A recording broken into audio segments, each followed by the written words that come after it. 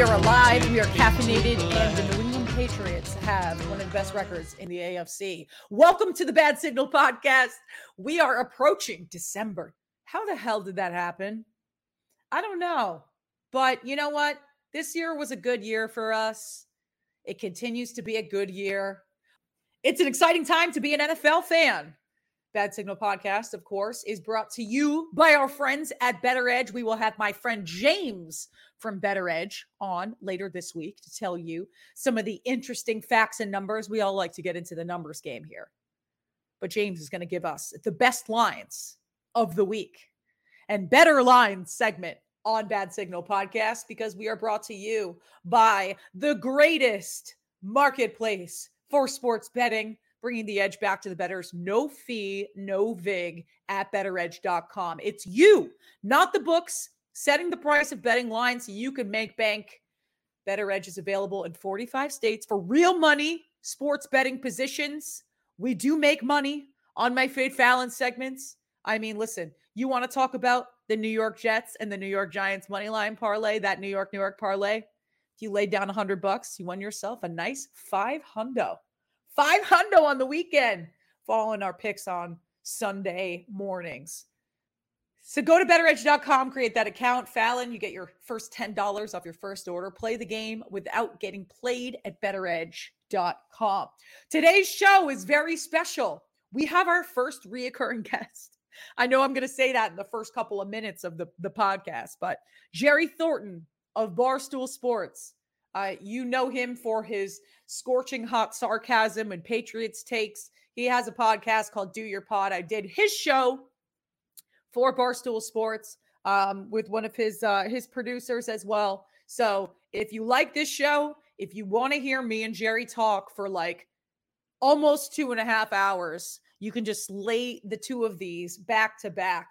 Their show is coming out on Wednesday. This show is coming out right now. So without further ado, after the Patriots' convincing win over the Tennessee Titans on Sunday in Week 12, the optimism is high. I welcome to you, Jerry Thornton of Barstool Sports.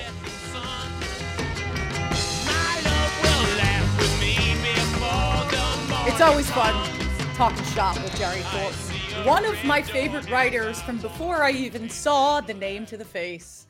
A writer, an author, stand-up comedian, a man of letters is how I like to describe myself. Some weekends, a man of leather, but we're going to keep my private life out of this. You are actually, Jerry Thornton, our first reoccurring guest on the podcast.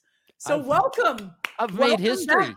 Oh my! You are making history as we speak, and as the Patriots are on a torrid pace to take down everything that stands in their way in the AFC. It's a perfect time to talk shop about some New England Patriots. And of course, Jerry, on the Do Your Pod podcast, you can go check out our conversation. We'll try to make this one a little different, although it was pretty incredible, pretty legendary. But Jerry, how are you feeling on this lovely day approaching Week 13 with the Patriots and a stare down with the Buffalo Bills on a Monday night game, and Bill Belichick is already in prime Bill Belichick form? He's already getting pissed off by people giving him nonsense. Nothing that has to do with the game of football that is approaching. Oh, and you know what? This is one of the great things about him is that he's an equal opportunity basher. Like I love when one of the female officials in the NFL does something he disagrees with, and he will light her up like a Roman candle out of respect. You know what I mean? Like, he's not going to sit there and, I don't know, pander. He's not going to treat her like, oh, well, okay, little lady, or whatever. Like, okay, you're in the arena now. You'll get my utmost respect until I don't like where the ball was placed and why aren't you measuring or whatever. And that's one of the great things about him. Obviously, I am a big adherent of the Belichickian philosophy. You know, he is the source of all my teachings, where my moral compass points. And right now, I'm riding a gravy train with biscuit wheels, Courtney. This is unexpected. And I went into the season optimistic because I liked the moves that they did last year. 7-9, as bad as that was and uncharacteristic as that was, they had put their pieces in such a place that they could reload the team in a way that they never had before. They read a kind of an anomaly in the market, and they took advantage of it. Then had the draft that I wanted them to have. Training camp all the way through was smooth, and you said, this is how I wanted things to progress. But no way did I think that I'd be sitting here as, it December dawns and that they'd be 8-4 and in first place in the division and getting better as they go along. So yeah, I'm 10 feet high and bulletproof right now. What was the first thing that you kind of identified that you knew that this team was different? I think for me personally, it's watching the progression and the patience that he's had with a young quarterback in Mac Jones, and looking at the games from week 3 and week 4. And it was just like, okay, you have this quiet optimism, not only as an unbiased journalist, which we can often be sometimes on the other side, sometimes slightly irrational, but watching Mac Jones and Josh McDaniels really just put the pieces together. And there were times that the Patriots were approaching a 4th and 1 in their opponent's end zone. I mean, or they're on the 40-yard line and Bill's still punting. And you're just like, why doesn't he trust the kid? Why? Well, now you get it. There is a progression of what Bill has done with this team to build trust, to build continuity, to make mistakes and then build on those mistakes. Because as of right now, the way that this Patriots offense, and although that it's not necessarily perfect, especially, there were some glaring issues in the red zone against that Titans team, but the points differential between them and opponents, they're really clicking on all cylinders and possibly on their way to a historic numbers that you were mentioned on your show as well. Yeah, there's a few stats that are extremely telling, and I look, I'm all about the analytics to an extent. I think they're useful, but a simple stat that goes across all team sports: point differential. Yeah, in baseball, it'd be run differential. Theirs is off the charts. And it's something like, I don't know, I want to say like 175 points more scored in the last 6 weeks than they've given up. And that's really telling. There's another one that really works in football. My buddy Kerry Byrne, founder of Cold Hard Football Facts. Oh, I love him. Yeah, he's a great guy. He's doing stuff for the Herald, right? Yes, and yes. he's now doing regular reporting for the New York Post. So he broke bad. He went into actual news. But he's a longtime friend of mine. I wish he was still writing about beer and barbecue and football. But anyway, his stat he came up with is passer rating differential. And it's very simple. What is your passer rating? What passer rating you given up? Subtract them. And he says that metric is only second to points scored in determining who the winner of a game is. Wow. And that over the course of the Super Bowl era, something like 75% of the winners, don't quote me on that number, but have been either first or second in the league in that stat. Two teams that are way up right now on the rest of the NFL in that are Buffalo and the Patriots. There's some other teams that are in the top 10 in both that are in competition, but it's those two. So that's going to make for a insane matchup. And, to get to your point about the way they were kind of keeping the training wheels on Mac Jones early on in the season. And this just occurred to me today, really. I'm long since believed that since they put a limit on training camp practices, padded practices. Yeah, no two-a-days anymore. Two-a-days. Yeah, that September has become an extension of training camp for the good teams. There are years where you look at all these good teams that are like 2-2 at the end of September, but often those are the ones that figure it out, and the really good ones will still be in it in the hunt. 2014, the Patriots, Colts ended up in the conference championship. The Packers and the Seahawks ended up in the conference championship. They all started 500. And it hit me today that Mac Jones, it was even more pronounced for him because he didn't take the reps with the first team in training camp. Yeah, I know. There were days he got more throws than Cam Newton did, but it was Newton was with the ones. So this kid even needed more training. And the fact that by week 4, he was outplaying Tom Brady in the biggest pressure cooker in a regular season game in NFL history, that's the moment where I said, you know what they've got going could be really special. The fact that he didn't blink with the second highest rated TV rated regular Yeah. season game of all time told me, all right, this kid has whatever that indefinable it is.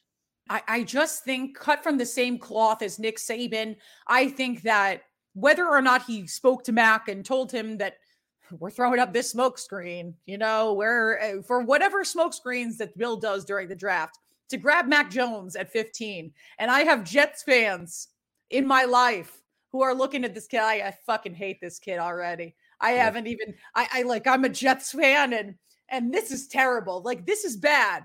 That means that people across the league are recognizing that this kid has something else, has an intangible. And I think for me, more so that he is neurotically crazy, just like Tom Brady. I do believe the whispers inside the organization that says that, he is better prepared. He is, I'm not saying he's more athletic, but he's grasping the playbook more. He's more attentive to details than when Brady was. Listen, I think all of that being said, in terms of you comparing a Derrick Henry running back to an Eddie George, who was my favorite running back growing up, or some of the Barry Sanders, Barry Sanders was mine. Yep. Barry Sanders. Exactly. Mm-hmm. I was thinking, who's the running back for the Broncos that was really great? That's Terrell Davis. Terrell Davis was the other one. I always just forget his name. Those were my two favorite. He was only around for like 7 seasons. So yeah. But you're going to go in and you're going to compare someone of the evolution of an athlete. The evolution of an athlete, the athletes now, these kids know that calisthenics is going to stabilize your ligaments in your legs and doing more yoga instead of doing more weight room stuff. I think the evolution of the athlete is always going to get stronger and bigger and faster. And that means mentally as well. So for someone to say, oh, Mac Jones is so much smarter and more keen to the playbook and all this stuff, I feel like that's just by natural selection. Don't you think so? It's like Nick Saban definitely prepped him and said, these are the parameters that you want to do. You want to be a great quarterback in that organization, and you want to work well under Josh McDaniels, who I think has much more of an impact on Mac Jones than Bill Belichick does. This is what you have to do, and these are the guidelines. Yep. I wrote this back in late March when I said, not only is Jones the perfect Patriot, but that they will take him. And there was one or two mocks who had him going maybe even to the second round. I said, wow, no way they let him go that far. Do you think that was a character thing because he got a DUI or? I think it was more because people just dismissed as, oh, look at the talent around him. And, Bill Walsh was a big advocate of just look at the player. Forget all the other stuff. Forget the circumstances surrounding him. And at the same time, I go, well, all right, he has all these first rounders, all these great players around him, and he's in command of the huddle. Like, there's something to be said for that. The Patriots have always been a team that gravitated to its team captains in the draft. Yeah. And I think they like to fill the locker room with leaders and then just hope these kind of super leaders emerge. I'm thinking of guys like Matthew Slater and Devin McCourty and, these super accountable, reliable guys. And it's worked out well for the most part. But to me, Jones was a referendum on what you think of the quarterback position. For instance, if you think that it's all about being able to make these plays out of structure and escape the pocket and throw on the run, so Patrick Mahomes and Russell Wilson and Josh Allen, then you want no part of him. You want one of the other four. And clearly that's the way it broke. And I said at the time, the guy who can't leave the pocket and run around and make throws on the run just won a Super Bowl over all these guys who can. Yep. And he was 43 years old. So I still think there's a place in the NFL for a traditional drop back passer, and that the most important muscle in your body at that position is the one between your ear holes. And if you can process information and anticipate a route and know what a defense is doing to you with some certainty, then you're going to be great. And if you can run out of the building and throw the ball 60 yards on the full run, you might be great, or you might be Johnny Manziel. It's so funny that you're mentioning this, and it almost makes me wonder with the onset. We probably would have to say that Michael Vick inspired the young generations and the Maddens, and I mean everyone has stepped back and said he really transformed the mobile quarterback position, and we are all just visioning and watching descendants of that.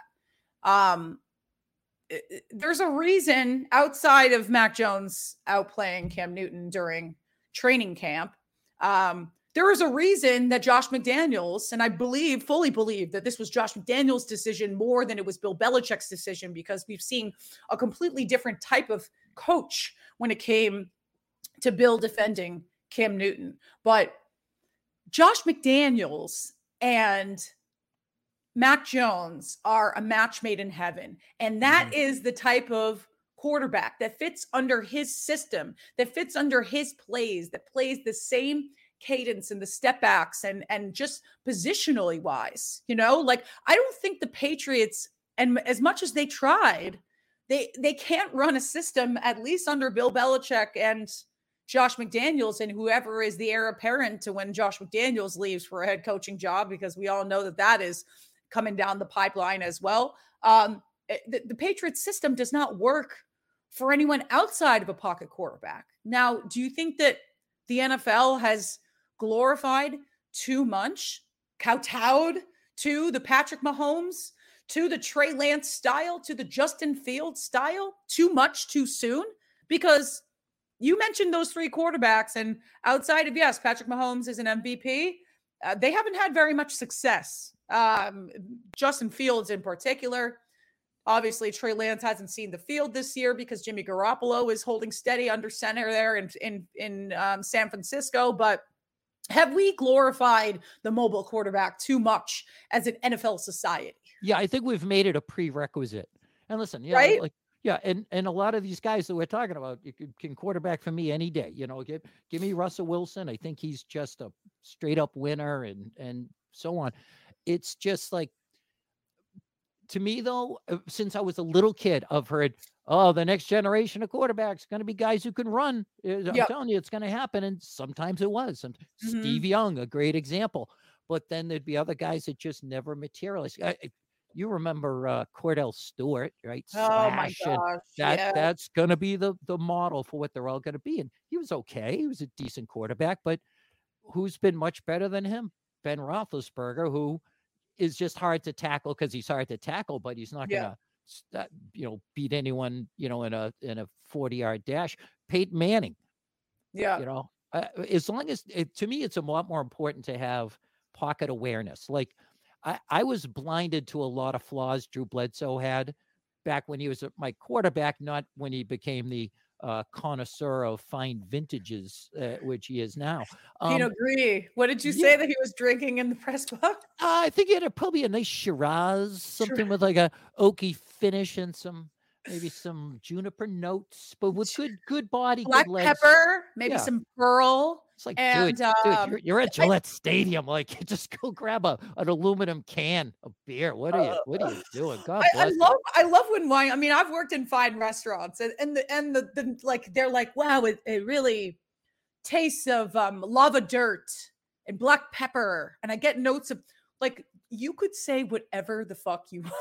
Oh yeah, I have this thing where describing wine, and that's like, and people just nod and agree with you. Absolutely, I sense that. Yes, I've been to wine tastings, and I just try to come up with a phrase going into it that I can use to sound like I'm I took an art class in college because it had no there was no homework or whatever, and I said, I'll learn to draw. You could just smoke some weed and go in and paint.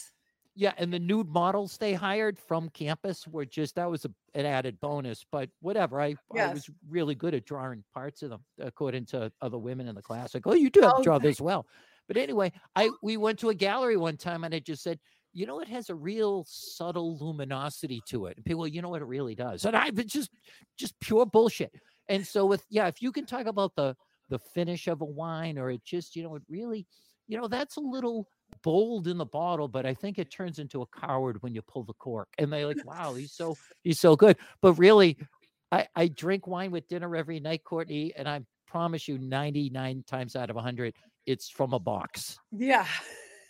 Trader Joe's, You're $3. not, I'm not being paid to $2 Chuck is endorse. great though. Yeah, $2 Chuck is fantastic. exactly. I'm not being Fantastic. paid to endorse it, but Yeah, that yeah. when All right, back to yeah, oh Drew yeah, Bledsoe. oh yeah. So Drew Back to Bledsoe, Drew Bledsoe and, it you pointing it out the flaws of Drew Bledsoe yeah, and it his took me a year or so of him being a Buffalo to be able to see with a dispassionate eye and say he has no sense whatsoever of where pressure is coming from.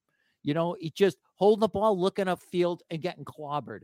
And tough as nails. Don't get me wrong, but by then I was seeing enough of Brady to say, look, he sensed it, so he slid over here to get away from it, or got rid of the ball because he knew that it was coming behind him. And I don't know that you can teach that. I think somebody's either born with that kind of spatial it's awareness, that spidey sense that danger is behind them that they can't see with their eyes, and some guys have it and some guys don't. So, it doesn't. It's a long-winded way of saying it's not so much that you can sprint with anybody. It's just that you can slide, move up, step in the pocket, or eat it when necessary. Yeah. The New England Patriots right now have positioned themselves to be the top of the AFC, and two matchups with the Buffalo Bills do await them. What can you anticipate as the tone setter for this? Bill always likes to take away their toughest opponent. Take away their biggest strength. Well, their biggest Make them strength, play Tre'Davious left-handed. White. Yeah. Yeah. Tre'Davious White just went out with a torn ACL. I think that's kind of the kiss of death for the Buffalo Bills, in my opinion. Yeah. Next to Josh Allen, if there's one guy you take out of there that's going to impact everything, you would have said White without hesitating. Yep. The biggest flaw in the Bills, and we've seen it, is they have an utter lack of ability to run the ball other than Josh Allen. So I think they put a spy on him, a different guy each time. This time it might be Kyle Duggar, who has really started to figure this game out. He's among the league leader in snaps. Yeah, he really flashed last year, but then he disappeared a little bit early in the season. But he's an every down hybrid linebacker safety who hits the way we hoped he would when you first started seeing his highlight reel out of Lenoir Rhine. Yeah, exactly. Where is that school? North Carolina, I believe. Sometimes I look up their schedule just to see who they were playing. Yeah, who are they playing? And how did he end up with them? His highlights look like, I don't know if like an NHL player all of a sudden just showed up at a Pee Wee game. And then, Adrian Phillips he led the team in tackles last year, and he's in that same kind of position as great pickup from the Chargers. And Kyle Van Noy is the perfect system fit. He's that gear that you slide into the middle of the machinery who just fits all the other gears, and he's never played for anybody else the way he has for them. So that combination of guys keeps an eye on Allen, and then you don't have to fill the box. Then you're just going to flood zones.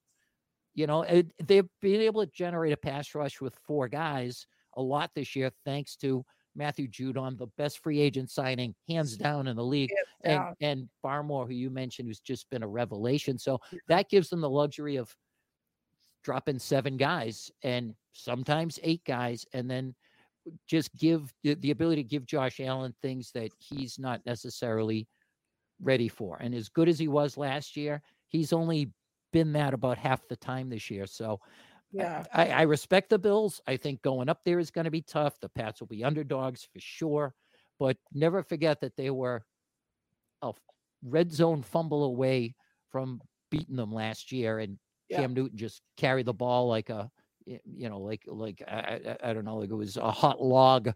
It just dropped it at the first sign of trouble, and they ended up losing that game. Otherwise, we're not fearing them nearly as much as we would be had they won.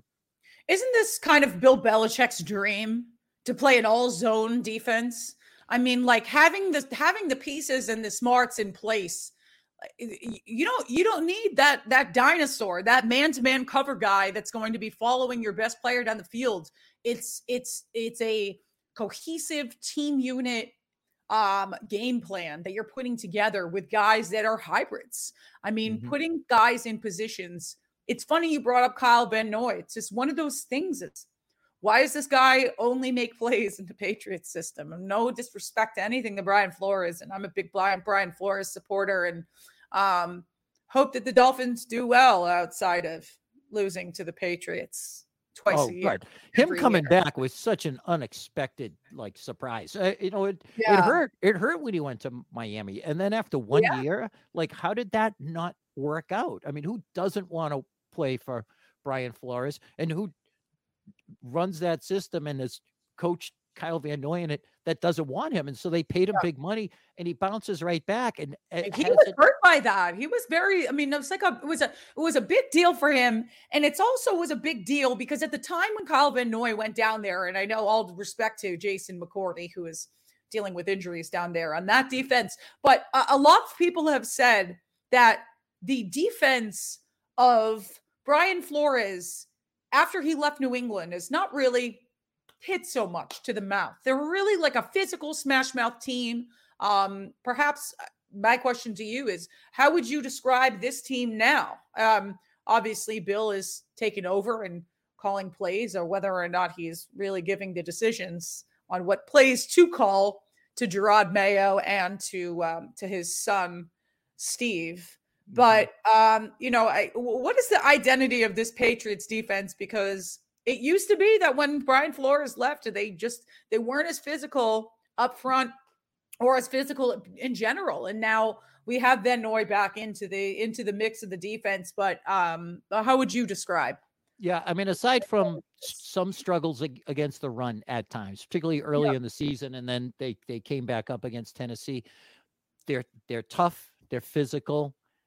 They pressure quarterbacks without necessarily having to send extra guys. But then if they can build up a lead, then you start seeing the extra guys. And, they when they're at their best, they add pages to the playbook as we go. And you see rushes that you didn't see before. But to me, the main thing is that they're versatile and smart. So there was one play, they had a goal line stand against Tennessee.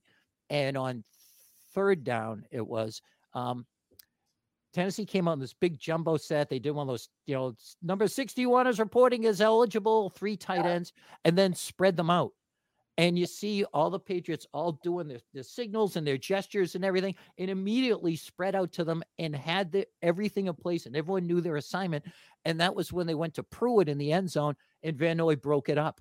And then on fourth down, they go for it again, and McCourty slaps the ball to J.C. Jackson. Well, he slapped it up in the air, so naturally J.C. Jackson is going to come down. In a very long time. J.C. Jackson's not going to get that. He could have been on the other side of the field. It's going to deflect to him. He just has that weird kind of preternatural gift for being where the ball is in the air. And so that's what I love to see best about him, making the adjustments, being able to stop a team when they're, trying to pound the ball, being able to stop a team when they're trying to throw the ball. And then more than anything, when they get up on a team, they might give up a bunch of yards to eat up clock. That happened, I want to say, in the Chargers game. I want to say the Chargers got a garbage time.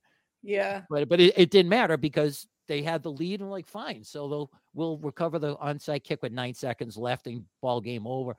So it's great to see. It reminds me so much of a lot of things this season. It reminds me of the 2001 team. There's just so many eerie parallels, from the first time starter taking over for a former number 1 pick, and them keeping them in control and letting an aggressive, turnover hungry defense win games for them, having that run pass balance on offense and elite special teams. So, boy, that's the formula. It's crazy that it's happening again exactly 20 years later. Time is a flat circle. No, time really is.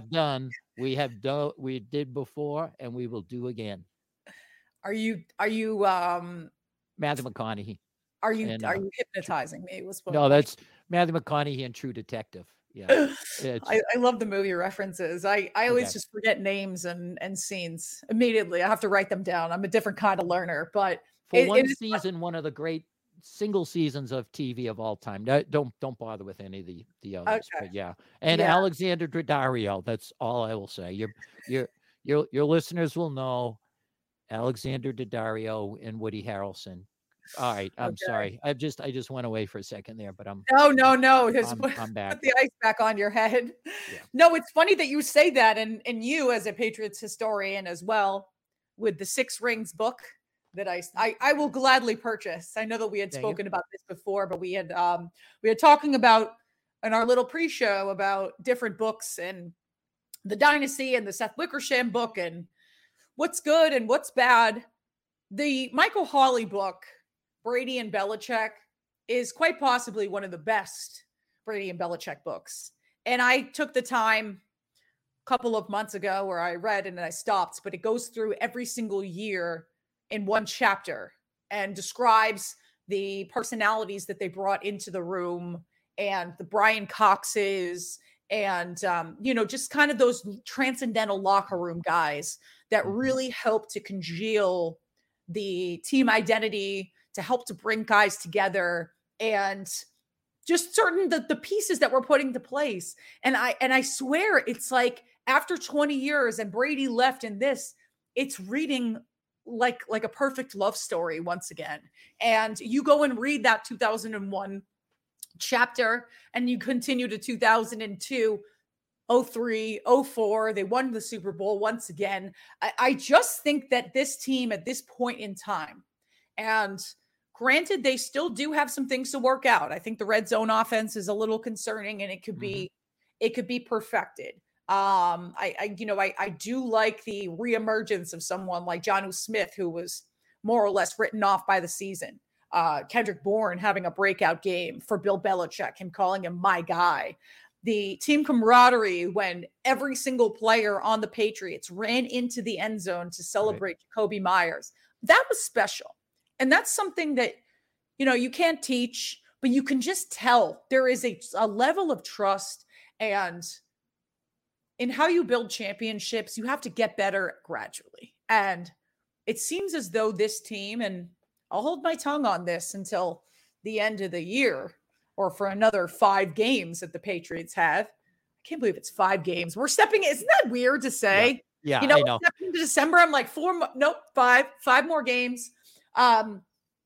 It seems as though this team, more than any team in the NFL, has figured it the fuck out. To be quite frank, the Patriots have figured it out, at least for themselves, and they are hitting their stride at well ahead of schedule. I don't know if that's a good or a bad thing.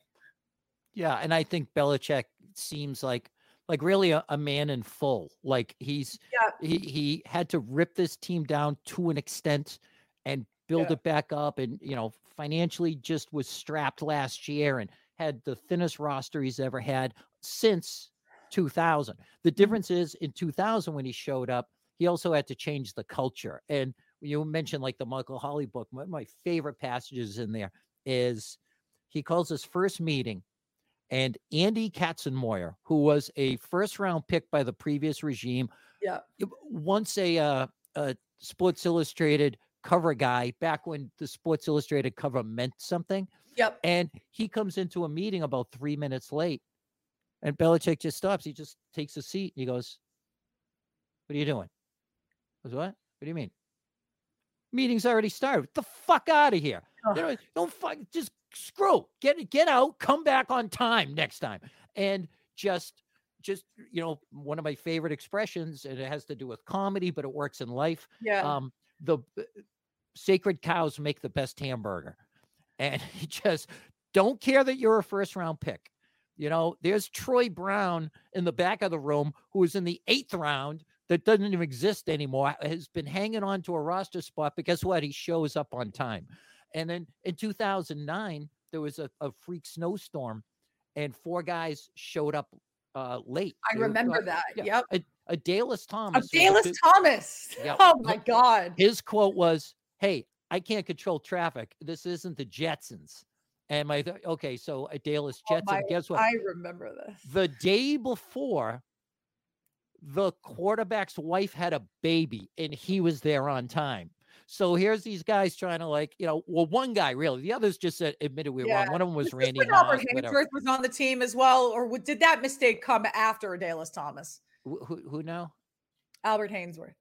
That was I think it Hainsworth. was right It was after. 2011. So it was Hainsworth They and paid Hainsworth. Well, Hainsworth was on like a 92. I do like him yeah, though. He it lives was down here. He's a Hainsworth and nice guy. Ocho Cinco were signed He in the just didn't same care. off season. And Yes. so actually they traded for them. They paid like, late round draft picks to get them. Crazy And the money. reason I remember is because Hainsworth was gone in like 4 games. Like he was He just clearly didn't care anymore. He just really just didn't give a shit. He had made like $92 million with the Washington football team, aforementioned Native and Americans. yeah, and the R words. And he The was R doing words. yeah, he was doing the same things with the Patriots as he had done with every other team. Like, Yep. He gets knocked to the ground on a play goes the other way, play gets extended, he just stays on the ground. Like couldn't get bothered to get on his feet. And the reason I remember the year is because Ocho Cinco was there for the entire season. That was they my went to first the year at Super Bowl Super that Bowl. year. Can Chad get a ball? Yeah. Can Chad get a ball, please? He finished the year with 16 receptions. It was awful. Yeah, and he's tweeting stuff about, man, this team is so complicated, so much to know. And Teddy Bruschi, bless his heart, just said, like on TV publicly, just said, "Shut up, get off Twitter, learn the playbook like everybody else. Yeah, don't be talking about. I'm amazed at how complicated it is, how great this is. Be part of it." It was great. So some guys fit into this. Some guys assimilate to this. Some guys who are lesser players in other cities come here and thrive. Some guys are good in other cities and really elevate here. And then you get the occasion like Randy Moss, who's good everywhere and then goes in the stratosphere. But Deion Branch is a great example. There's a guy that had 2 tours of duty here, and they got better after they got rid of Randy Moss and signed Deion Branch because he got it. He understood the system. It, clearly Julian Edelman did, but other guys like Ocho Cinco, Joey Galloway came here, did nothing. Doug Gabriel did nothing. And then you got guys like, and it's not about IQ. I mean, with all due respect to Rob Gronkowski, who I like, I wouldn't want my life on the line with him playing Jeopardy. You know what I mean? I don't think he's a guy with a vast storehouse of knowledge, but damn, he knows this offense inside and out. He always did from the day he got here. So it's a hard thing to predict. And clearly Bourne and Aguilar, so far so good on them understanding it. What are your thoughts on Jalen Mills? I know that he's kind of come on as of late. Who's really impressed you in terms of buying into the system, whether or not it's a draft pick like Josh Uche, but who's kind of bought into the system the best? Well, the thing about Mills is they signed him, I thought, for his versatility. Like I went through his game because my life is so exciting. I went through his game by game where he lined up, by position. So take your 5, in the box, corner, slot corner, a safety, whatever. And there were games where he would play 20 snaps at 4 different positions and like 16 in another. Then the next week be the outside corner for 60 snaps. And then the next week mix it up again. So I said, perfect Patriot, right? Because they can move him around. But once Gilmore wasn't able to, went on the PUP list and no one else emerged, he became their full-time outside corner opposite J.C. Jackson. And I think he's done really well there. I'll say this. When I first got to the stadium and wasn't there all last year because of the cooties, that I was talking to someone who works at the stadium was saying these new guys they've signed are unbelievable. They love it here. And it said Jalen Mills stopped and started talking to this person to say, I liked being in Philadelphia. I love it here so much. And this was like OTAs, like basically they'd only been there a short time. And that was like across the board. They also, a guy who came here because he wanted to, hasn't been able to be utilized they haven't taken advantage of his versatility by necessity, but as in every down corner, he's still on the best defense in the league. Then they have far and away the lowest passer rating against in the league. So take it for what it's worth. Yeah. And so much for people saying that Bill Belichick wasn't a draw in free agency. I love the comparisons between the Bradys and the Belichicks. And I think that I mean, I've had this conversation ad nauseum. Even when it was Brady week, I didn't even want to do a fucking podcast. I was like, I'm over this. I was still living in New England, and it was so nauseating to turn on the radio and hear impassioned takes from angry fans of angriness and this and rehashing this issue. But I think that we can all conclude that you don't have to choose between Tom and Bill. You just have to have your mutual respect for each of them. I know my mother was saying something. She said something in the car. We were on the way home from dinner. And I just said, it's just the fans that were booing Brady when he came on the field. It's shame on you. Shame on you for having no respect. And my mom was like, well, I hope he loses. And I said, that's the wrong thing to say. Think about what you just said and have some respect for the 20 years that he spent here. Okay. She said, well, okay, I do take that back.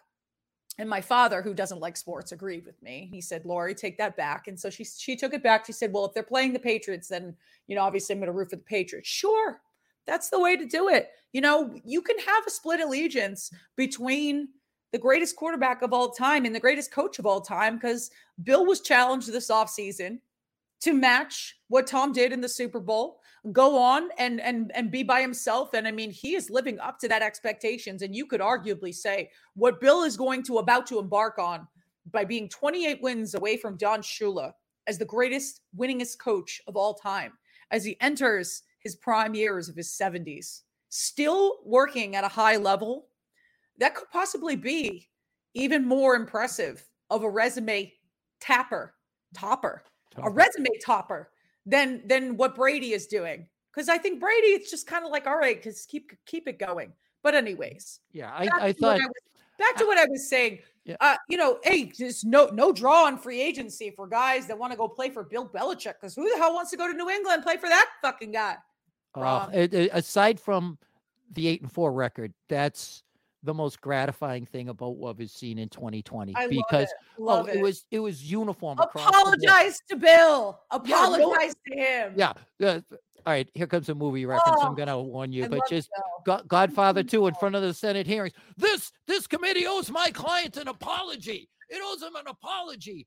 The fact that they were insisting that the only reason anyone wanted to play in New England was with Brady, so they're all going to take 50 cents on the dollar to go down to Tampa and play with that guy. And Belichick's going to go into free agency. And this dynamic was just repeated ad nauseum, with a bunch of cash, but everyone's going to say, what? It's no fun playing for you. And then he was going to leave free agency like the kid that no one will come to his birthday party because he picks boogers or whatever. And he just, before it even opened, he starts out with Jonnu Smith. I'm like, okay, he got the second best tight end, not the one that he probably wanted. And then, you add Jude on it. And then he has Henry the next day. The very next day. It's like, so he got. That was like, I think everyone almost they choked on their cereal milk in the morning. There was it broke at 10:15 in the morning. Yes, it was supermarket sweep. God. He's like running through, just throwing all these things into the basket. And and then supermarket sweep, man. Yeah, exactly. Then a short time after that, Van Noy comes back. You're like, what the actual? And then he got the guys who took the COVID opt-out. And so, yeah, it's just been so validating. I'm surprised that Hightower came back. I will tell you that. I thought that was the end of High, but I'm happy to see him back. That was a pleasant returning after COVID. Yeah. And Patrick Chung decided to hang it up. Okay, I get it. Duggar was taking his spot anyways, younger, more agile. And, as Chung was hitting his 35, 36-year-old years, it made more and more sense. Sure. But McCourty didn't retire. Oh, here's a great one. They, they're going to lose Joe Thuney. That was inevitable. No surprise there. They lose Joe Thuney. Trent Brown comes back. Well, all right, it was a little delay getting him back on. Now he's their every down right tackle, to the point where Michael Onwenu, who was the real prize out of last year's draft, I still say the best 6th-round pick from Michigan this team has ever had. He is now like a healthy scratch. He's like on the bench, even though he's been their best offensive lineman for the last 2 years. They have the luxury of keeping him in reserve it's so funny about offensive linemen. It's almost like shh, just don't ruffle those feathers. For me personally, it's almost like get a little superstitious that you're saying, oh, we have the luxury of keeping one of the best and up and coming interior guards on the bench.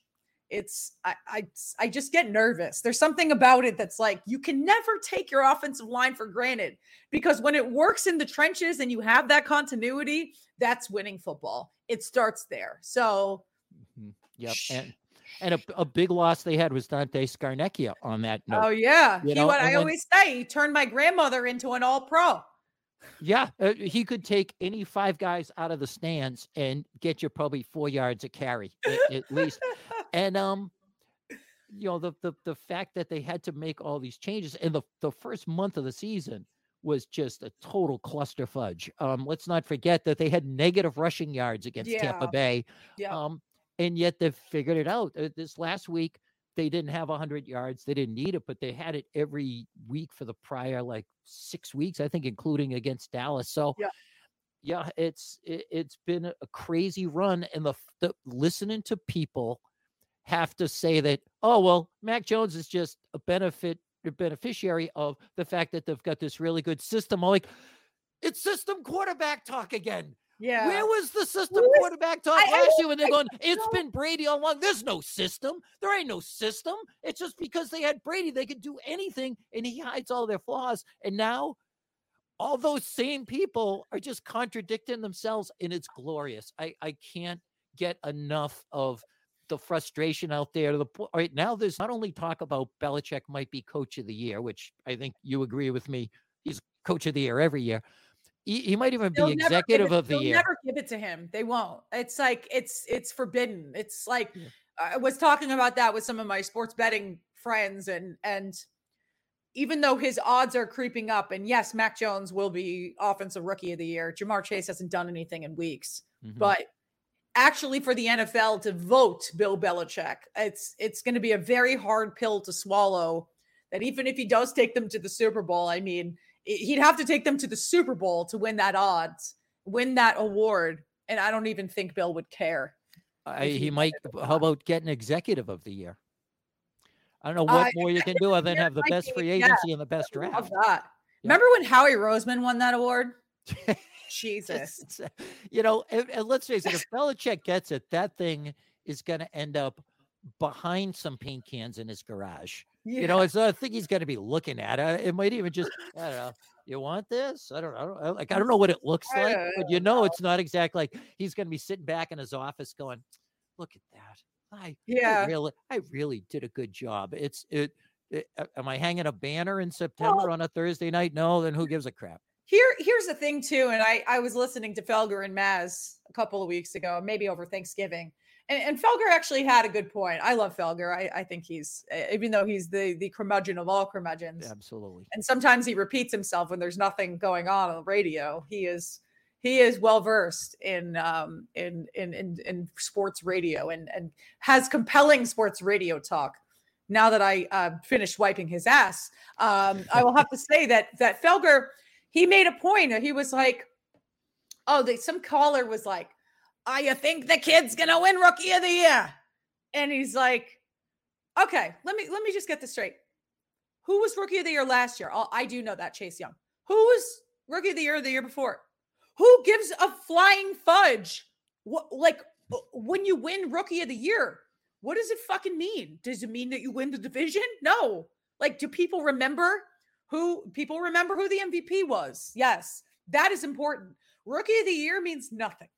So, all of the extra awards that Bill might win, coach of the year, and this, they're just bylines of subtitles for him and what he has accomplished in his career. Because, what matters is your playoff record, and maybe your quarterback wins. Maybe that stat means something again. Yeah. And, Felger has his niche. And by the way, he's been great to me. Got me a lot of gigs, and I used to be a regular on that show. I appreciate him while he drives me insane with his ridiculous, anti-Patriots trollery.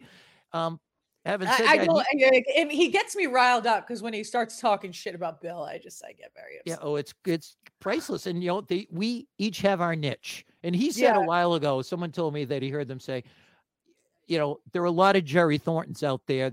No one else can do what I do. I go, you know what? If everyone could be Jerry Thornton, then everybody would be. All right. So my niche is to be hacked off when the Patriots don't win these awards that are meaningless. Like, I would love nothing more than for Jamar Chase to get it, and for the coach of the year to go to Ron Rivera or somebody. I just have named somebody for, exactly. Give it to Bruce Arians again. Even though Bruce Arians' headphone hasn't been plugged in since Brady clipped the wire on it in week 3 of last year and just said, enough of your offense, stand there. He's the Queen of England. He's a figurehead. He waves to people.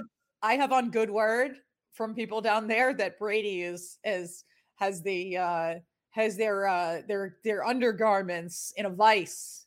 I mean, is your balls in a vice, he's running everything. Like, right? They're running his offense. He's in control. He's the de facto GM. Sorry, Jason Light. And I even asked that to Gotham Chopra on my last show. And he was like, well, I don't think Tom would like that very much. I said, well, one of the reporters down there was telling me that Tom is the GM. All you have to do is watch the game. He decides who he wants. He's got a toolbox full of cash. And he, listen, Brady, like us, as much as that was amazing that he took one of the losingest franchises in all of sports, all of professional sports with the Tampa Bay Buccaneers, he had all the tools in the shed.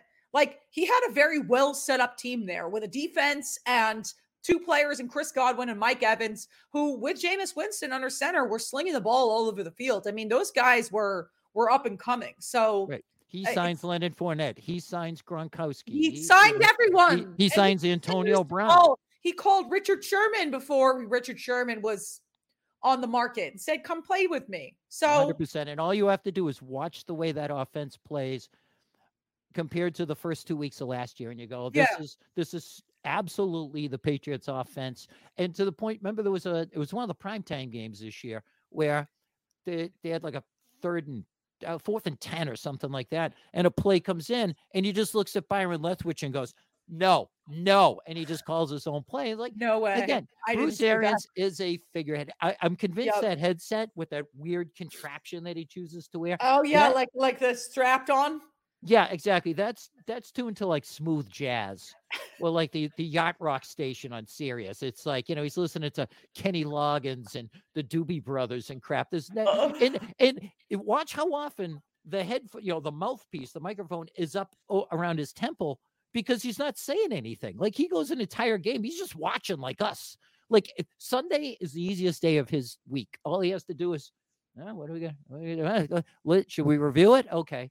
And it's probably Brady making that decision too. So, hey, more power to him. But I will say this, and this is the question that's starting to be debated, and I love it. Yeah. Who's had a tougher challenge? 2020 Tom Brady going to Tampa and winning with that team, or 2021 Belichick rebuilding the team he had? And I'm saying it's been Belichick. He's had it. Now, granted, we already know how Brady's story ended, but if Belichick goes deep into the postseason, I'm going to argue that he had a tougher challenge and did a better job than Brady going into that, as you said, that team that had everything you need except a quarterback. Well, I will say Bruce Arians, he does his damage in the post-game interviews, whether or not he's calling out Tom Brady and said, "Oh, that's with our suck quarterback," or I don't care that Vita Vea lost a tooth in the middle of the play. He has 32 other ones. Okay. Very funny. Nice for a good quote. I will say that the fact that Bill Belichick, I think, and I said this on your show, if you go and listen to Do Your Pod, as we're doing a dual podcast today, Bad Signal and Jerry Thornton on our dime, on our station, Bill finally, I think he listened. He was so sick of people telling him what to do.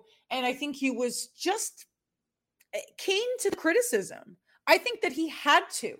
He was gradually listening to people like the Eric Mangianis of the world, like the Rex Ryans and the just the haters that work for ESPN, the talking mouths, the Bar Scotts that are saying, oh, he hasn't had a Pro Bowler since 2013. He sucks at the draft and this. And as he watched his team dwindle away in a watchful season, I think that he just brought in extra help and brought in guys like Elliot Wolf. And I think he brought in a team that said, okay, like, let's do this and let's do this right.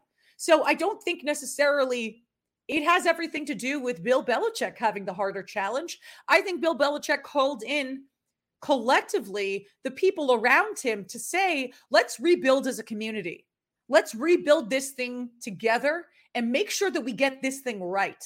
Because it doesn't take one person to draft Christian Barmore in the second round out of Alabama. It doesn't take one person to hit on every single draft pick as though, as people who are adept in New England and believe that he is the one that drafted everyone. He's going to get the credit, but I also think that he listened to the criticism and he said, I'm sick of this shit. I want to put smart people around me.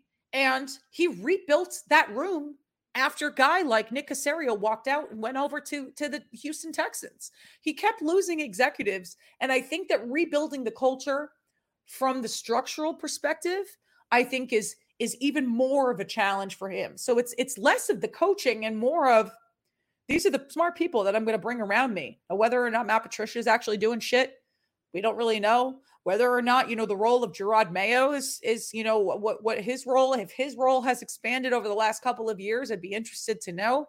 Obviously, these are rhetorical questions that we will never have answered, but I just fully believe that Bill is smarter for having put the people and the pieces around him to say, yes, I can rebuild and I can rebuild around me. Mm-hmm. That old expression, it's amazing what you can accomplish when no one cares who gets the credit. Yes, amazing. Exactly. A good leader will always look at the system and say, does it need to be tweaked? What's working, what's not? Let's self-evaluate and take ego out of it and just say, okay, well, if changes need to be made, we'll make changes. And by God, right now, sitting here on the beginning of December, it's hard to argue that it hasn't worked. They're a couple of plays away from maybe having 10, 11 wins right now. A fumble here, a clanged field goal there. And it's beyond anything that I expected. I hoped, but it wasn't even like, it was a fool's hope. Well, I think that also too, we're in a good position now, at least for, collectively as Patriots fans, that, you're going to have the criticisms and you're going to have the cynics, and you're also going to have the children with the pom-poms. I'm not necessarily saying, I objectively will still say if they suck, but like going into this, it's hopeful optimism. It's a good point in the standings, but it's also like, all right, so, there's still going to be the people going to be like, Tom owns your number, Bill. You suck, Bill. And I think that just the mix of everything that's going on behind the scenes, just the Patriots still knowing that there are still some kinks to work out, that there's going to be a couple of glaring questions that they're going to have to figure out in the month of December before they head through their postseason run as leaders of the AFC East. Who thought that we would be saying that again? Once again, a lot of the curmudgeons and the people that hate the Patriots are just like, you know what? It doesn't make me mad. It just makes me sad to think that they would struggle for a couple of years, because that's what I wanted. But, New England turned it around. Let's enjoy those sweet, sweet tears of unfathomable sadness. Jerry best cocktail going. Hey, this is fun, man. I really appreciate it, Courtney. Again, this is. I appreciate you too, and you really are one of my favorite people. And I often listen and go and watch the old Shit Pats Fans Say B-sides videos, and I laugh my ass off. It's just you bring so much joy to so many people, and me personally, I do appreciate you a lot. And listen, I miss sitting and talking shop like we were on WEEI on those 93.7 airwaves. If we were to sit there with no commercials, because no one wants to pay commercials for that station. Just kidding. I should probably cut that out. Let's just be glad we got off that ship before it hit the bottom. It's happening. So listen, it's been a pleasure. Thanks for having me on. I can't wait to do this again soon. If I don't talk to you before Christmas, have a really great one. I will. Thank you. You too. And happy Hanukkah. Yes. I know it's on the third night of Hanukkah. I wished for an AFC East title. Hopefully God will answer my prayer. Light a candle for you. L'chaim. My love will laugh with me before the morning comes. I see a red door and I want it painted black. You know when you're listening to a true crime story that has an unbelievable plot twist that makes you stop in your tracks? That's what our podcast, People Are the Worst, brings you with each episode. I'm Rachel. And I'm Rebecca. We're identical twins who love true crime cases that make you say, didn't see that coming, and we hate the people responsible for them. Listen to People Are the Worst now on Apple, Spotify, or wherever you get your podcasts.